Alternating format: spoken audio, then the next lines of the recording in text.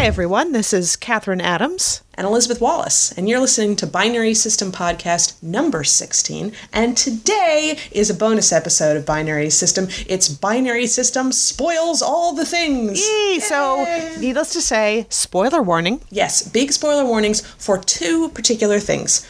The Walking Dead and the Night Vale novel. So if you are not caught up on either of those two things, you are more than welcome to skip this podcast. We promise our feelings will not be hurt. Right. But I think it is kind of ironic that we're doing a spoiler warning episode for Walking Dead, and we're not going to know what's going on tonight's episode. So everyone, who's caught up on Walking Dead will probably know more when you hear this than we do.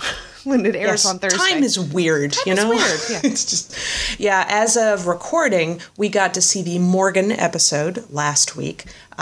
We still don't know what happened to a certain character, but you know what? This is a spoiler episode, so let's just say it. We don't know what has happened to Glenn, not for sure. And boy, there are a lot of theories going on around there, aren't there?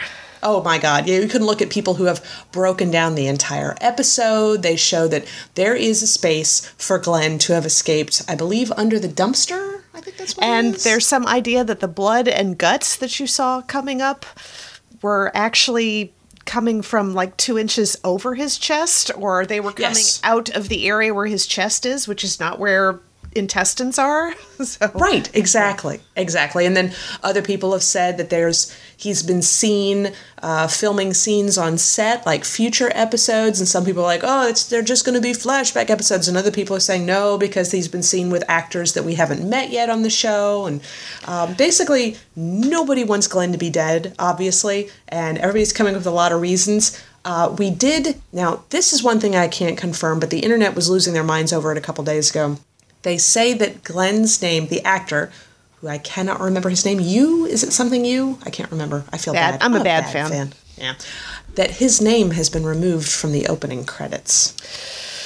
I think I saw that on last week's episode, which is also good, but we'll get to that later. I mean, the episode was good, not Glenn not being on there. But yeah, his name was apparently not in last week's opening credits, which makes me rather worried. But I think the best argument that I've heard anyone make for him not being dead is that all of the times that they have killed major characters, like major characters, it happens at the end of the episode, and you don't have major parts of the storyline going on after that. So with Glenn, there was stuff going on after the end of that episode, most especially Rick, I think, who we're still wondering at the time of recording if he's been bitten or not. So yeah, exactly. Well, I don't know that he's been bitten, but they are paying particular attention to his hand, and considering the fact that he doesn't have a hand in the comic book, it's possible that he might lose that hand. And my coworker Ben's like, oh yeah, but then they're going to have to digitally edit out the hand all the time. I'm like, well, they did it with Herschel's leg, so it's not like they haven't done it before. They did, but that also makes me uncomfortable because, Rick will have to lose a hand because he's lost a hand in the comic book, which is also where Glenn is dead.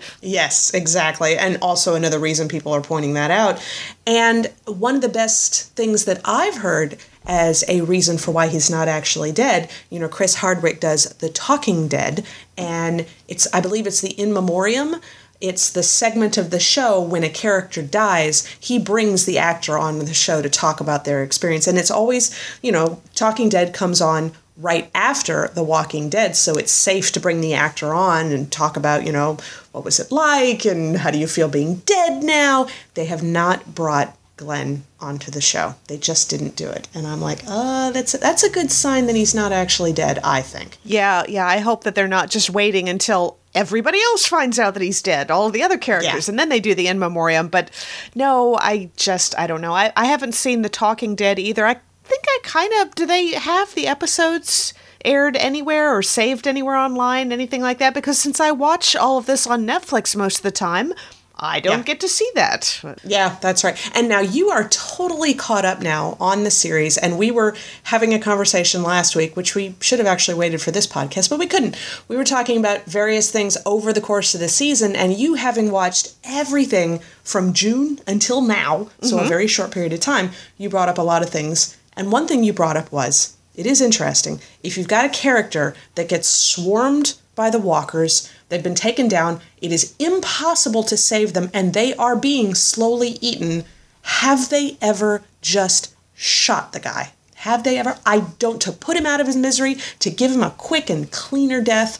And that happened in the episode with Glenn, the guy who was trying to get back home to his wife. He gets slowly, terribly eaten. And they're standing right there looking at him. They do have guns. And I'm like, but you don't want to just use one of those bullets to put the guy out of his misery? Just one? As far as I know, the only time they've ever done a mercy killing that I'm thinking of right now, before they've actually started turning into a zombie, was, oh my goodness. And now his name's gone completely out of my head. He was the older dude from the first couple of seasons who get his insides ripped out. Yeah. Yes, I don't even remember his name. The guy with the RV. Yeah. And he got his insides ripped out by zombies, and there was nothing they could do, so Daryl had to shoot him in the head.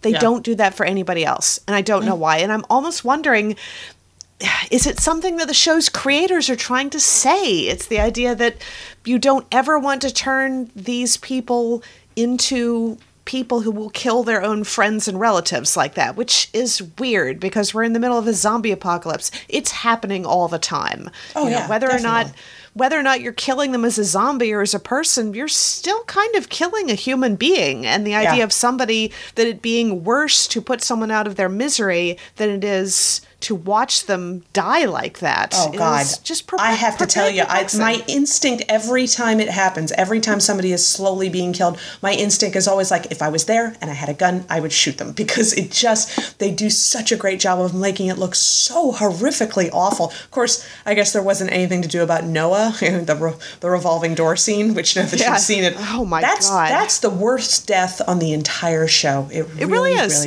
I mean, it is. I mean, it was, when you told me that it matched up with the well zombie sort of thing. Yeah. So silly me, I thought it was just going to be gruesome. I didn't realize it was going to be gruesome and heartbreaking. Yeah, that was definitely... Honestly, the well zombie, that one's gruesome because it's one of the most, just really meticulously awful special effects they've ever done. Which, if you're listening to this podcast and you don't watch The Walking Dead, you don't plan to because you're listening to a spoiler episode, they pull this zombie that's been in a well for God only knows how long. It's completely bloated. Tissues are all swollen. They're trying to get it out so that they can possibly save the well. The thing is, it doesn't have any structural integrity left, so as they're lifting it out, the bottom half drops off, and it just... guts everywhere. It's not even that. It's that they get it halfway out of the well and it catches on the lip and they're still trying to pull. And as soon as they start pulling when it's caught, I'm like, I know what's coming. I know why Elizabeth didn't like the scene at all. And he just tears apart and slops its way back down into the well. And then afterwards, everyone's like, because the reason why they wanted to get this out of the well, because it is drinking water, and they didn't think that it was a good idea to have something like this in water that you would want to drink. But of course, so, after that, I guess we're going to have to fill in this well. And that was when I was thinking, now, wait a minute. Yeah. You've got zombies that have been dying all over the place. Yes. And this thing, if it's been in the water, I'm sorry, torn apart or not, whatever is activating these zombies has got to be in the water now. So why isn't this contagious? Why aren't people going around with gloves on and masks and everything and trying not to get infected? And I told that to Elizabeth when she was caught up, and I'd only watched up to first 2 seasons. And she said, there's going to be some new information coming along. And that's when you find out everybody's infected. And what I want to know is, how long has everyone been infected? Right, I mean, is this something that as soon as whatever it was that started animating zombies happened, everybody sort of breathed it in? Or was it one of these things where probably billions of people across the planet have died and turned into zombies and dropping pieces everywhere? So did everyone just gradually become infected? I always sort of figured it had to have been kind of instantaneous, but it's funny how we always assume that it's airborne. And I've been sort of wondering lately, I'm like, I don't know, it is all based on brain activity. You die and then you come back and it's like basically, what is it? The word has gone out of my head. I'm not thinking clearly today. Just the brain stem or something. The very base of your brain is the only thing that's alive anymore. And I'm like, what if it was some kind of mind control? I don't know, some kind of thing, some kind of radioactive electrical pulse that got sent out that just affected everybody's brains on an electrical level. It's probably more likely that it's airborne. But still, I wonder about this. And I also wonder, we still don't know what's going on in other countries. We have absolutely no idea. That's very true. Yeah, and you have to wonder, because they still haven't, even in Fear the Walking Dead, they did never come up with the reason for why this happened. No. They just showed people a little bit more close to the very beginning that obviously Rick Grimes was in a coma for the whole thing, so we never got to see any of that. Yep. I thought it was that was interesting because most of the stuff that was going on in that, I mean, obviously the walkers, which is terrifying, but it's really about people-on-people violence, you know? There's a scene where the family's in L.A. and they're on the streets and they're trying to get away and they're in fear for their life and they hide in this barber shop. They weren't really hiding from walkers. It was Los Angeles in a very chaotic time. They were hiding from a riot, and that's something that could happen today, you know? It was very... I think that was something, because I watched a little bit of that when we were on vacation. I think it was episode 2 or something, and... It wasn't, I mean, in a lot of these cases, it's not just, you know, the average citizens, it's the police. I mean, you saw Shane, that flashback in The Walking Dead with Shane desperately trying to do something to hopefully see if he could save Rick or get him out of the hospital. And there were army people coming in and shooting people in the hospital simply because someone had decided that these people were a vector of whatever contagion it was, and they were going to shoot all of them to try to slow down the vector. Yeah, exactly. So, yeah, it's kind of terrifying. I mean, I think that was what they were hiding from in that Fear the Walking Dead episode, was the police were, like, shooting people or you know, I don't know, mowing people down. Yeah, there was definitely kind of, very chaotic. Definitely evidence of people being taken away for their own good, you know, and you're like, maybe they got infected and they died from the walker bite, or maybe they were just put down ahead of time. Preemptive strike, you know, all that kind of stuff. But I really want to know, like, how far has it spread? Is it airborne? If it's airborne, is it airborne over our country? Is it airborne over all countries? We have no, and I think that's another thing that's fun about zombie apocalypses is once the communication's shut down, you can play with anything for any reason because nobody knows anything until they run across it. And that just makes it really fun. Mm-hmm. Yeah, and some of what we've been talking about reminded me, and the name has gone completely out of my head of the author, but the collection of apocalypse short stories that I read, the 3 collections basically of apocalypse stories, had one that was all about the end of the world as zombies. And one of the concepts they had in there was reverse triage. And triage, when you're in an emergency room, involves identifying people who are that you know that you can save. Because, you know, if you have a massive amount of casualties coming in and you have to put people in triage and decide this person's going to die, if we try to focus on them, there's 3 other people who are possibly, you know, able to be saved who will die while we're wasting our time. In the zombie story, reverse triage was finding people who were anywhere near an infected area, who had been bitten, who had been near someone who had been bitten, who had been anywhere in the general vicinity of a zombie, and tattooing a red X on their hand. That was reverse triage because it identified people as these ones are not savable, herd them into an area as fast as we can, herd them into, you know, the edge of a cliff or into a sea where there's no place for anyone to stand and they're all gradually getting pushed out into the ocean. My God.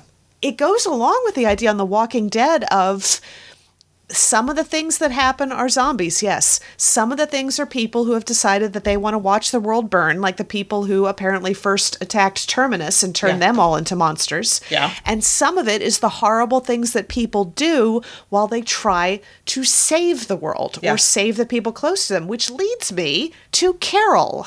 And I want to know, when exactly did she become so ruthless? Because she wasn't always like this. No. And for a while, it was her being, you know, abused, and she was obviously just staggering through life. And then she was trying to focus on saving her daughter. And then she was having to stagger around when that obviously didn't work. And boy, that was the scene where Sophie comes stumbling, the zombie of Sophie comes stumbling out of the barn. That every now and then I'll be watching a TV show where I will actually be saying out loud, "Oh no, oh no." That was...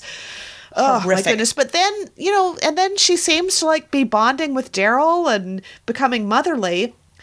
And then there's a change where she becomes I am going to do everything I can. And we see a glimpse of that when she's telling stories to the children when they're all, in the hiding out in the prison, whatever. Yeah. And she has someone post a lookout so when the rest of the grown-ups are gone, she can bring out the weapons and start teaching the children how to stab people to death and how to protect themselves. And she's doing it without the parents' knowledge, which is pretty ruthless when you think about it, making that decision for someone else's child. So we have her losing her daughter and that horrific scene. So that's a change right there. I mean, you have to admit that's going to be a change.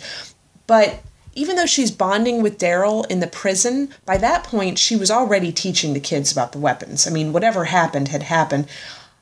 I tend to think that it was losing her daughter that did it, and it's just really progressed further and further because, she's teaching the kids about weapons. She's telling Lizzie that, you're weak and you're not going to be able to handle anything. She's being real brutal with her.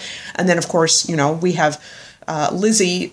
Now, Lizzie didn't kill the infected people. That really was Carol. But did Lizzie have something to do with it? I can't remember. She was feeding the zombies. She was taking rats out to the fence. But I had always, to this day, it still bugs me because I know Carol says that she was the one who killed the infected people and burned them. She had to do it. The flu was going around and people were dying and, of course, coming back as walkers. And so it was pretty terrifying. And she says, yes, she did it, and she killed them, and then she burned the bodies, and she did it to save everybody. To this day, I feel like there's a piece of information we're missing, because I really thought it was Lizzie, and that Carol is all about protecting a child, so that she took the hit for it, but then we do see a glimpse of a body being dragged away, and Lizzie couldn't have dragged those bodies by herself, and as much as ruthless and scary as hell as that kid is, I don't think she would have been able to burn them as much as she did. But, unless Lizzie stabbed them and Carol found it and dragged them out and burned the bodies. Honestly, that is potential. I would think that is. But you know what? I do know that, we saw her protecting the kids, and I would have believed that she was protecting Lizzie above all things. But then we get into the city that they're in right now, the little town, and Carol is crazy weird with the whole homemaker routine and then turning around and going, would you like some cookies? Did you hear that's what she did at Comic-Con? The actress got up at the panel. Really? She walked out on the stage with a plate of cookies and asked if anybody wanted some. Just really awesome. But the Susie homemaker thing was even more disturbing, I think, than stabbing people. Exactly, Carol, because you just know that that's under the surface this, But then she's so threatening to that kid, basically, because the kid's kind of caught her doing something that she shouldn't be doing, and I don't think she knows how much he knows or how much he understands, and so she's just like, I'm going to give you cookies, but here's what, you're going to do exactly what I say, and you're not going to tell anybody, or I'm going to kill you and do horrible things to you and your family. So would you still like some cookies? So we saw her before always being very protective of children, of her daughter, and teaching the kids, and always and taking care of Lizzie and Lizzie's sister and Judith and all that kind of stuff. But then as soon as she had, look at the flowers, from that point on, even kids aren't safe if she thinks that it's a threat to her and her family.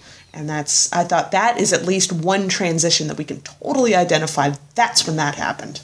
And the only thing I could think that maybe sparked one of the deeper transformations was the fact that, of course, they're in the prison when they first got there, and they think they're safe, and then it turns out that one of the convicts had actually snuck inside and turned on the alarm to draw these zombies in to try to kill everybody. Yeah. That was when she and, was it T-Dog? I think so, or I don't remember. Yeah, he was the one that, dropped the key when they were trying to let Merle go and had to leave him chained up. I think it was T-Dog. Yeah, I'm pretty sure it was, yeah. Well, so Carol and T-Dog are in the hallways down in the basement or whatever of the prison. They're surrounded by walkers, and T-Dog has already been bitten in the neck, and he throws himself at the zombies and is screaming at Carol to run, and she has to run, and she manages to get herself locked in a boiler room and stays there for 3 days. Yeah, and then Daryl rescues her, which I was like, yay! Daryl finds her and he carries her out there. Yes, that's so many Daryl moments when I go, it's Daryl, yay! Daryl come to save the day. And it was after that she started teaching the kids how to use knives without asking the parents' permission first. Yeah. So she may have gone through some kind of, I get the idea we're going to hear some more about Carol and so. this transformation of her, because now she's playing against Morgan, who went through his own transformation. Oh my God. Let me tell you right now. Not killing anybody. And it's like, oh, wow. I was not... I mean, I like Morgan and everything. I really liked that episode where he and Rick and Carl found him, and Michonne found him in the town, and he was crazy with the booby traps all over. And I liked that. And the strange phrases painted on walls. Oh, yeah. All that. I really like that.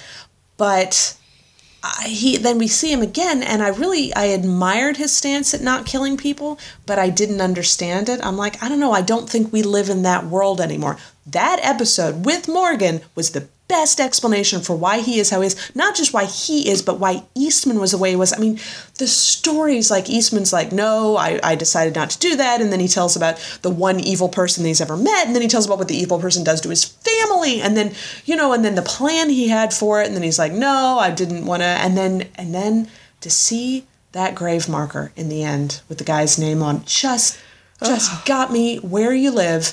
And the fact that he was telling Morgan, he's like, and it didn't help. And I'm like, this is not a guy who took a stance against not killing people. He didn't take it out of some intellectual, high-minded kind of, I arrived at a logical solution. He knows from experience that it doesn't help. And I'm like, best explanation ever. Really, really just awesome. That, I mean, when he talked about his whole plan about finding out where the convict was doing the, I don't know, flower planting, whatever that they, he talked his way into being able to do. And, going out to get him and then dragging him back to the cabin. And he said, if I'd been caught, it would have been fine. And he gets this exhausted look. It would have been better. Yeah, I mean, the idea that he actually not only is killing the absolute worst person on the planet, not helpful, but it was actually worse than how he felt about the whole thing before. Oh, when he said 47 days for him to die, I can't even... Ugh. And that was something that I thought about afterwards. Okay, I was thinking to myself, did the guy say anything? Did he try to apologize? Any of this stuff? And he doesn't say anything. No. He just says 47 days to die. Yeah. And then when it's his turn, when he has to shoot himself, he just says, okay, well, there's a gun out back. I'm going to go ahead and take care of this. And we didn't see it. And we don't see it. No, and I don't think that he asked Morgan to do it, because I think he would have wanted Morgan to be able to stick with that idea of not killing. Yeah, I think so. And he wouldn't make his last action to take out Morgan. So, and I thought about that, and the only thing I think was, because those scenes wouldn't have added anything. No. What the guy went through, if he had apologized or he wouldn't have apologized, it wouldn't have made a darn bit of difference. The guy was crazy. You couldn't think that he would actually mean anything. It would all have been him trying to finagle his way into some other way of getting on top. Yeah, and also it would have... So they just left it hearing more about him, I kind of... The way we heard about him now, this terrible, horrible killer and everything... There is like a remove, and what we imagine about him is probably worse than anything else we could possibly know. And that's how the show is good that way sometimes, that they do let you use your imagination to imagine the worst. And just imagining what that horrific 47 days must have been like, and knowing that it didn't help and that it wasn't satisfying. I mean, not everybody gets a decent death scene. It's not like in a disaster movie where the worst possible character gets just enough time to apologize and realize how horrible they are, and then they die a messy death. No, he probably was, it was awful and ugly and human and, whatever. And so we didn't need to see it. We didn't need to see Eastman die. I totally get why Morgan is the way he is now, and it's really... It really makes me want to go out and learn Aikido. It does too, and one of my coworkers, we were talking about that, and I can't even remember half the things. My coworker, Ben, great guy, very much into a lot of different martial arts, but he won't talk about it unless you ask him about it. He's not one of those people like, oh, well, I'm into martial arts and everything. No, he'll tell you. But yeah, Aikido, it's all very true. It's all about redirection, and I asked him if there was any other form of martial arts that was so much into not killing. And he said, jiu-jitsu is all about submission, and that's why you see a lot of people in those Ultimate Fighting shows and everything, that they're jiu-jitsu experts, because, I know it's Ultimate Fighting, but we don't want to kill anybody, so it's all about submission. Or maim them for life. Right, exactly. But Ben was telling me that when it comes to jiu-jitsu, it's like, he said he's taken like bouts with people before and they just get onto you. You have like one hand free that they could possibly get a hold of. And the next thing you know, you're in this vice and then you're out. You've just literally been choked out and you come to and you're like, oh, wow, that was fast. So, I thought that's apropos of nothing. I thought that was interesting. Yep. Oh, so it makes me want to learn Aikido, definitely. Yeah. There was some of the fighting and the way people deal with the walkers. And this just occurred to me, and I talked with some of my coworkers about this the other day. Why the heck doesn't anyone armor their forearms? Yes, you were talking about that last week. Yes. If you don't want to go out in the full SWAT gear with the helmet and all that stuff, fine. But when you've got a walker that's coming after you, trying to bite your face off, the first thing you want to do is push them away. And sometimes you can only get a forearm in between you and their mouth. Yeah. And some kind of plating on the arm or even, thick leather padding, something that they wouldn't be able to chew through as fast. And honestly, you're right that you'd want it on your forearms because that's what's most likely going to get close to them. But I would also want to have something on my neck because the number of times a zombie gets you right there where your shoulder joins your neck and everything, I'm like, ugh, just thinking about it makes me feel all vulnerable right in that area. I'm like, let's... Yeah, and we've already seen with extremities that if you get bitten on the leg... You do have a brief window of opportunity where you can chop the leg off, but you've also seen people that get bit on the back or on the neck where there's nothing you could amputate to actually save their life. Nope, it's all done. It is interesting, though, just to talk about the episode. Of course, we had the episode with Glenn, and we have no idea what's going to happen. And then the very next episode, I honestly thought people were being a little naive to think that it was going to get resolved the next week. I'm like, no, this is The Walking Dead. They're going to stretch this out. And I was right. It's a Morgan episode. I don't think that the episode that's going to come out tonight is going to tell us either. I think we've still got, apparently, one of my other coworkers had heard that the woman that Rick was interested in the town, that it's going to be something more from her point of view. So I don't know that we're going to find anything out there either, but it's funny that after the Morgan episode aired, I saw one person on Twitter say, the only way The Walking Dead could have trolled us any harder is if we had a 90-minute episode on the origin story of Father Gabriel. I'm like, well... That's true. That is true. At least they didn't do that. But No, and it was a good story. I was a little irritated, too, because I'm like, I know they're not going to give it to us, but, Morgan, fine, this. I had no idea. And, okay, so... how much have you watched? You've seen the Coven season of American Horror Story. I have. And you've started Freak Show? Yep, at least 3 episodes, I think. Have you seen the character Twisty the Clown? Yes. With the teeth? You know who that is? It's the guy who played Eastman. Eastman, I know. I was so couldn't see that at all. That was very nice. He's getting for a good reason. He's getting a lot of work apparently, and people are recognizing him. So I feel like I saw him on a Star Trek episode at one point. I need to look that up. Yeah, I will be looking that up. I think there have been more than one person saying Emmy for that particular Walking Dead episode. I mean, it was very impressive. Well, we don't want the episode to go on too long, but we do want to spoil one more thing, and that is the Night Vale novel, which we have both finished reading now. Catherine has a review that has been posted onto pixelatedgeek.com, and I believe we've put that up in our social medias as well. It really is like a podcast in book form. I mean, and we didn't get the one with Cecil reading it out loud, which I may do, but you just devour the book. It's just so good and so easy to read. And I hadn't realized it for the first few chapters, but they would break into different segments of Cecil's radio show, basically. Yes. And it would usually cut into the middle of something where he would be talking about something that would be never to be explained, some bizarre thing, a horrible warning of things to come that we missed because it was in the middle of a chapter segment, whatever. Yes. But it was an entire episode. All the different little segments, and ends with good night, Night Vale, good night. And that was perfect. Just the way it bookended the entire story. So many lovely bits. I'm just going to open up the book real quick because I have it in front of me because I put little markers in. So there's a couple bits I want to talk about. So you've got Jackie and Diane are going to head out of town to try and find King City. And they don't have any transportation, but there is a Mercedes up on one of the pawn shop shelves, which a regular-sized Mercedes. They have no idea how it got up there, and they have no idea how to get it down. and it's like balanced on its edge and everything. And they kind of like blink and it's outside. And they're like, how did that happen? And it's so Night Vale. They're like, I don't know. I guess we're pretty good. I guess I got it down the same way I put it up there. Well, I hope I helped you. Well, I think that's awfully nice of you. And I thought that was very sweet. And they get in the car and they drive away. And as they drive away, 3 of the angels come out from behind the pawn shop. And they look tired and sweaty. And they've got black grease all over their hands. I'm like, the angels moved the car. The angels played a very fun part of that whole thing. But I loved the segment with old woman Josie, where she's scolding the dirt-covered, cloth-wrapped package that she had brought in and put on her countertop. And at one point, it starts levitating, and she slaps it. She's like, frickin' ungrateful. And you don't get an explanation of what that is. Unless it's one of the... Is it one of the flamingos, perhaps? It is possible. I'm not sure. I think you might be right. I guess we didn't get an explanation for that. Though we did find out that the flamingos were actually what Carlos used at the end of the episode, where I don't need to tell you about what happened about the events of the last few weeks because you already know, and then Carlos has sort of saved the day, which really, that episode did happen before the end of the book. So that was an interesting way to sort of time it out.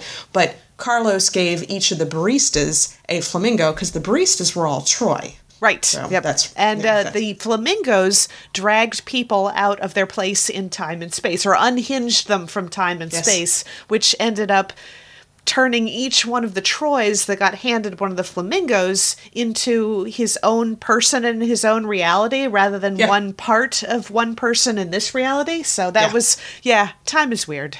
Yes, time is weird. Now, this is one, I want to read this out loud, though I'm sure... If you get the audiobook, Cecil will read this, and it will be much, much better. But, of course, we got a word from our sponsor in the book, and it is just stands out as a gem in this book. More news next, but first, a brief word from our sponsors. Pepsi, a refreshing drink, a soft tone playing when you wake up, but then it is gone and you don't know if you dreamed it. A hallway glimpsed in the backs of your refrigerator, but when you look again, it is gone. The recurring feeling that your shower is losing faith in you. Desperation, hunger, starving, not literally, but still. The hallway again, lined with doors that you know you can open. Your fridge is empty. You haven't left your home in days, and yet you come and go. This isn't food. What are you eating? Pepsi. Drink Coke. I love it. I just adore it. And there's so much like that in there. It amazed me that the translation from audio to the printed page worked as well as it did. That it really does feel like the actual podcast, only more of it from more people's point of view and getting to see more of Night Vale than what you actually get to see through Cecil's broadcasts. Oh, and speaking of more of Night Vale, we made a brief mention of this. I can't even read all the bits that I loved about this because it would take up a whole nother podcast. The library. Yes. The library was some of the best descriptions I have ever read. So creepy and awesome and wonderful and just a little bit funny in places, and just really. The whole idea about these sunlit sections of the library and a beautiful reading nook that even the stupidest person would know it's a trap set up by the librarians to look really appealing, because if you walked in there, you wouldn't be able to get 5 paces before a librarian would be on top of you. So God, and then Diane sees a librarian full on at one point, just completely, and knows now exactly what a librarian looks like. And the book was saying, she'll remember this always. She will wake up in the middle of the night and remember it. She will remember it until the day she dies. She thinks about it on the day she dies and thinks, oh, well, at least I won't have to remember that again. It is a happy thought. And she died smiling. And I'm like what? just. And you had no idea who was going to make it and who wasn't. You never really had any clue exactly. And I don't want to spoil everything about it. We're spoiling a heck of a lot. But I don't want to spoil the actual ending. But anything. Speaking of Night Vale as we are, I did get to go see the live show this week. It was The Investigators, the show that you've already seen. Oh, yes. I was and I brought my friend Jada with me, and she has never listened to a single episode, and she loved it. She thought it was great. Now, who did they have as the intern? They had a brand new intern come in. I don't remember, honestly, off the top of my head. That's a good question. I'm sure they did. Deb, the sentient patch of haze, was there. Carlos was there. Now, the weather for the live show I really liked. It's Eliza Rickman, and she does a song called Pretty Little Head, Dirty Mind, Dirty Mouth, Pretty Little Head, and I actually don't really think that much of that one. It's kind of little weird, whatever. She's got almost like a I'm going to say yodeling, and you're going to think I'm being insulting, but it's just, just this kind of cool little thing that she does during the chorus. But the very first song she did in San Diego, she's playing on, I don't think it's a zither. It might be some kind of, it's a very multiple stringed instrument on a large board. So I don't know what they call that. But she was playing that. But she also had next to her this little thing. It's a very neat song. It's very ethereal, very pretty. And she gets to the end and she takes this little device and it's a little music box thing. And she cranks it and she just cranks it very slowly. And that finishes out the song. Same key, same tune and everything. Just kind of changed a little bit with just this wonderful little ending. And I was just flabbergasted. I thought it was just, and it wouldn't have been the same if you listened to it. Watching it happen live on stage was very cool. I really liked it. That's cool. Yeah.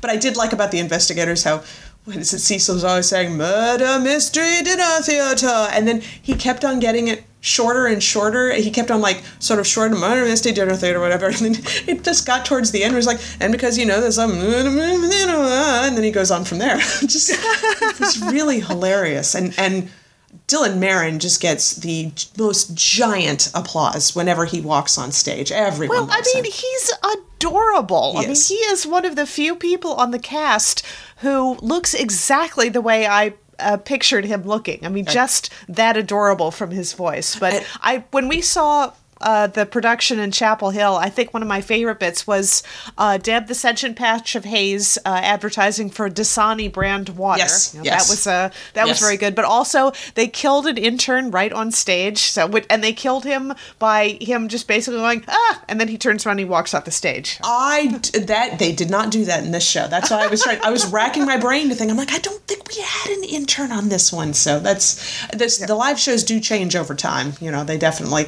the librarian one that I saw was completely different from the one we listened to together because they changed it for the story that was currently happening. So I thought that was neat. And I think that's great that they do that it's always in transition and they always want to make sure that it's current. So what you hear is based on the information you currently have from the podcast. Yeah.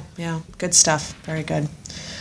Well, if you guys like a spoiler episode, you'll have to chime in and let us know. We don't do a lot of them because we don't want to give it away. We want to tell you about awesome things that we've been watching, and we want you to watch it, and you're less likely to do that if we tell you how it ends. But with The Walking Dead, man, it's been so crazy, and I'm really glad that you're caught up now, so we can, every time something happens, we can call each other and be like, oh my God, did you see that? Did you see what they just did? So that's great. Yes, and I don't know, maybe after another 5 seasons, we might do another spoiler episode. That would be cool if it keeps going that way. But although they seem to be running through the major characters now, so there's been some bad rumor about Norman Reedus might possibly have his own TV show to go to, which doesn't bode well for the character on this show. So I'm hoping that's wrong. I was worried for a second because when you said, there's rumor that Norman Reedus might have his own, I'm like, don't say spinoff. That would be bad. A Walking Dead spinoff? It seems very sitcom-y, so no. It does, actually. I wouldn't. But, if he's got an offer to make more money someplace else, that's pretty cool. I hear the same thing for James Bond. Daniel Craig is saying that he just doesn't want to do James Bond anymore, and I'm like, I don't know. They're some people are saying that Americans are interpreting him incorrectly, that he's just got a very dry sense of humor, and we're interpreting it as anger and stuck-upness. But apparently, someone asked him, what do you think about doing more James Bond? And his response was along the lines of, I'd really rather slit my wrists. And I'm like, that doesn't sound like sense of humor. That sounds like he's, telling us something. So Yep, bitter at this point. So I don't imagine you want to do it forever. Yeah, nobody likes to be typecast, and has Pierce Brosnan gone on too much after his stint as James Bond? Yeah, but I don't know that he always did all that much before his stints of James Bond. Remington Steele, what was the movie he did with Rene Russo? What was that movie? Tom's Crown Affair. That was fun. I kind of liked it. Other than that, make sure to definitely check out pixelatedgeek.com. We also have reviews that go up all the time. We get press releases from the big guys from time to time, and so we can put them up on our site. So you can actually get some real, current news. BlizzCon was this week, if you're into video games and all such frou-frou. Pretty much whatever your geek of trade is, you can find something about it on our site. We actually, this weekend, I was talking to a couple people who were thinking about doing a podcast about crafting, which first sounds kind of bad. It's like, ooh, is it like artsy craftsy and, and kind of homemaker sort of? No, it's really more about just learning how to do new techniques and everything. And then I was like, oh, what if every episode, you got a new technique and you kind of learned how to do it on the podcast, like you just had to suss it out and everything. And we came up with the idea of Podcraft for it. That is apparently already a podcast called Podcraft. It's about crafting podcasts, so that's maybe a little on the note. However, Podcrafty is still available, so that could always be a thing. So that's a thought. I know cosplayers have to cover pretty much every kind of arts and crafts you can think of can be applied to cosplay. Yeah, absolutely. You've got to have all those techniques down. So I'm happy. It's a little bit more than needle and thread and glue guns these days. So lots of stuff, But that was our bonus episode, and then I guess next week we get another Night Vale. So we do. We will definitely see you guys in 1 week. Talk to y'all later.